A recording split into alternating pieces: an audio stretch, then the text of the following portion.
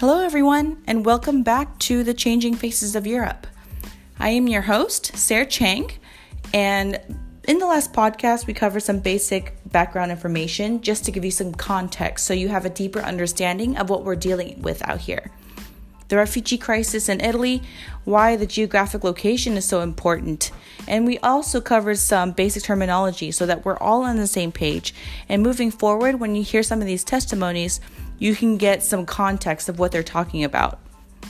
So, in today's podcast, we wanted to get some local perspectives on the issue. So what we did is we went to the University of Catania, which was walking distance from the hotel that we were staying at, and we saw some students hanging out in the courtyard. We came up to them, we got to talking, we got to ask them some questions, and this is what they had to say. What are people saying about this issue? Like, what is the debate currently about this crisis from, your peers and your colleagues? No, they are not welcome because they think that people coming from Africa, from Eastern Europe, they are criminal. They don't want to work. They want to work with criminal organization. They are just divided. Some things that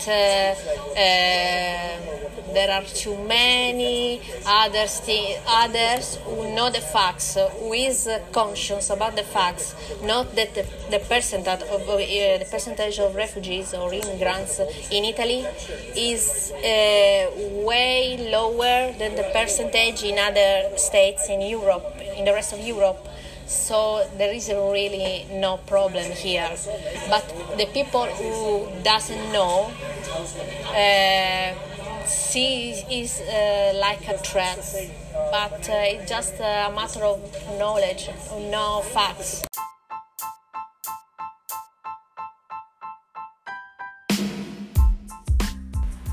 The important thing to mention here is the difference between perception and reality.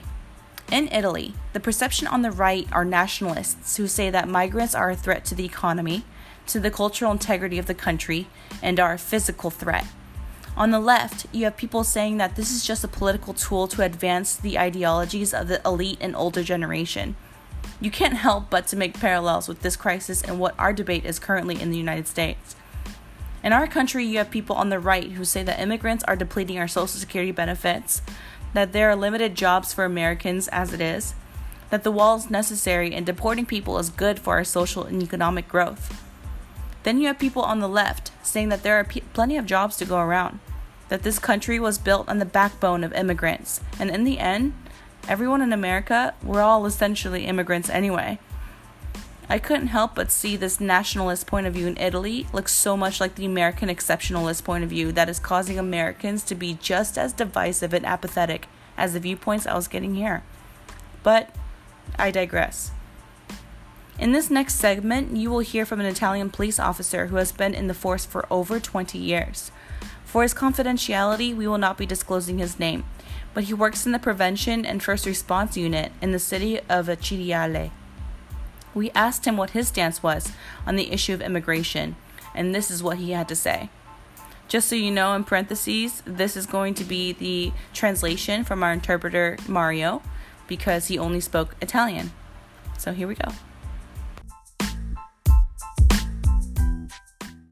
It's nothing about racism. Everyone comes to Italy without being integrated into the system. So culturally and religiously, the differences are so big that we cannot support all the diversity without that they're trying to integrate in our system. Yes, so he's pro-immigration, but with the opinion that they're coming here in this country, so they should try to fit into the system here, and not that we have to fit in their system.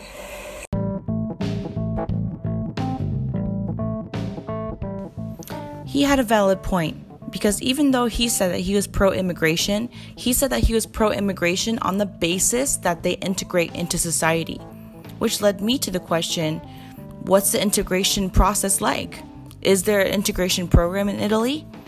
So next we went to a politician's office in Catania called Movimento Quinte Stella, which means the 5-Star Movement. They're a progressive right-wing party consisting of all young people, and they're up and coming in Italy. So we asked her some questions, and this is what she had to say. What is your opinion about migrants coming from war-torn countries and places like that? They're not economic migrants, so should they also be redistributed throughout Europe? They have the right of asylum because they escaped from war or persecution or violence. We have a law just after the Decreto Sicurezza. People who came from a country who are not in war but they are persecuted, or if they have been violated.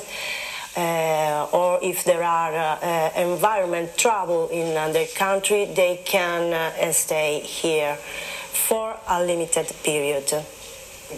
What is the period of time? 1 year. So you're saying they would only have the right to stay for up to a year? What if the country is still in the state of war? They can stay here just for the period of environment trouble, of persecution or violence. Then, if this period finishes, they should come back home. Is there any integration program in place in Italy for these migrants? Is there any options like that? This is the problem, in my opinion, because there is not an integration program for people who escape from violence or persecution. They just receive a protection for a limited period, but they have no right to find a job. They have no right to integrate. They should be deported in their country. The problem is all these huge persons who are waiting for to obtain the right of asylum or are only economic migrants. We can't to deport in their country, and they are all around the city, around the region. This is the problem, actually.